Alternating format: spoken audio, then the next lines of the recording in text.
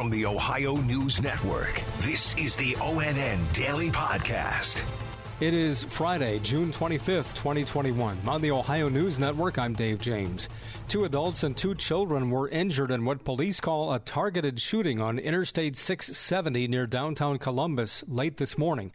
Police say it happened just before noon and started with an argument at the Easton Town Center. That's a shopping mall on the northeast side of Columbus.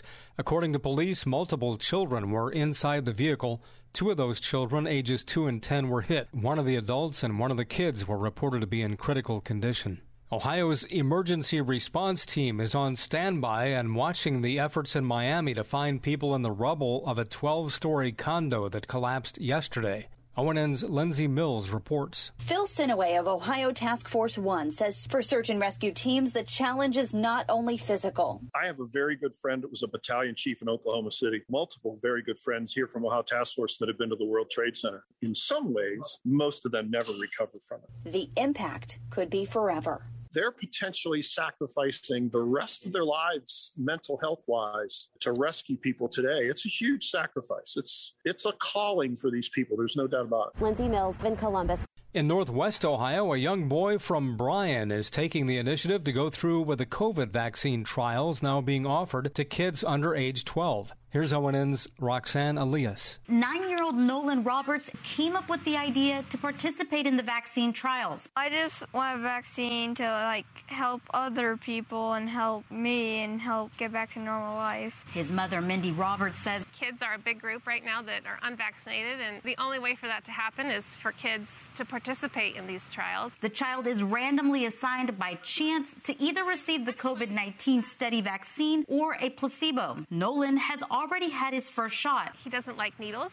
So I was actually surprised when we went through, and said, you have to get your blood work. You're going to have to get a shot. And he said, that's okay, Mom. I can do it. I was like, this is going to be painful, but it's worth it.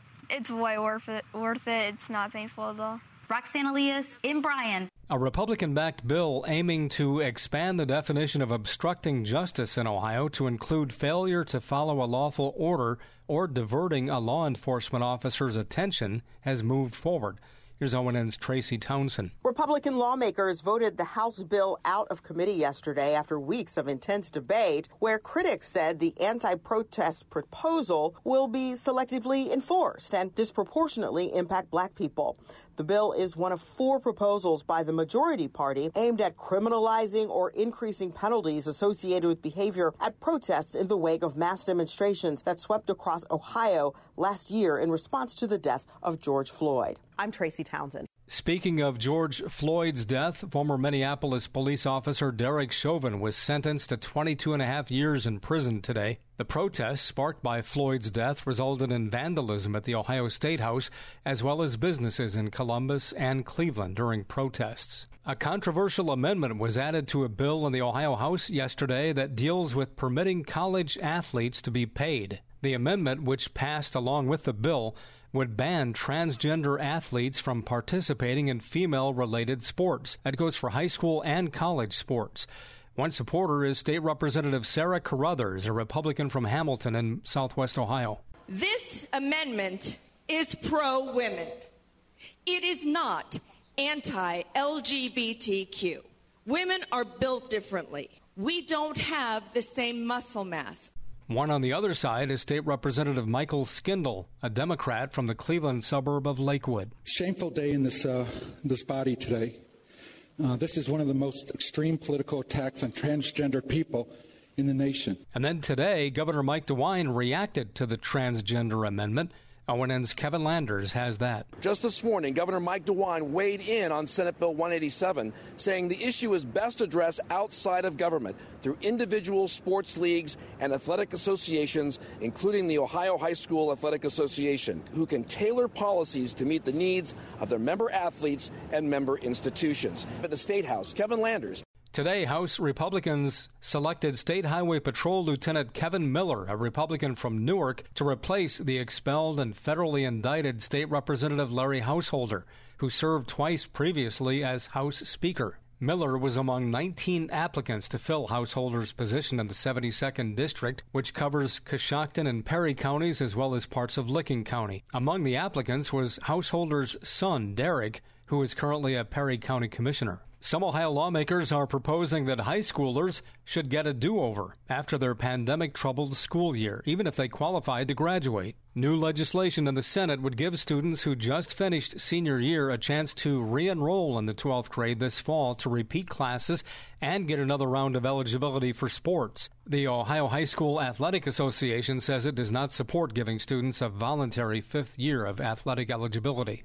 More details are out now following the deaths Wednesday evening of 3 people found on a boat that was driving in circles on Lake Erie 2 miles off Cleveland.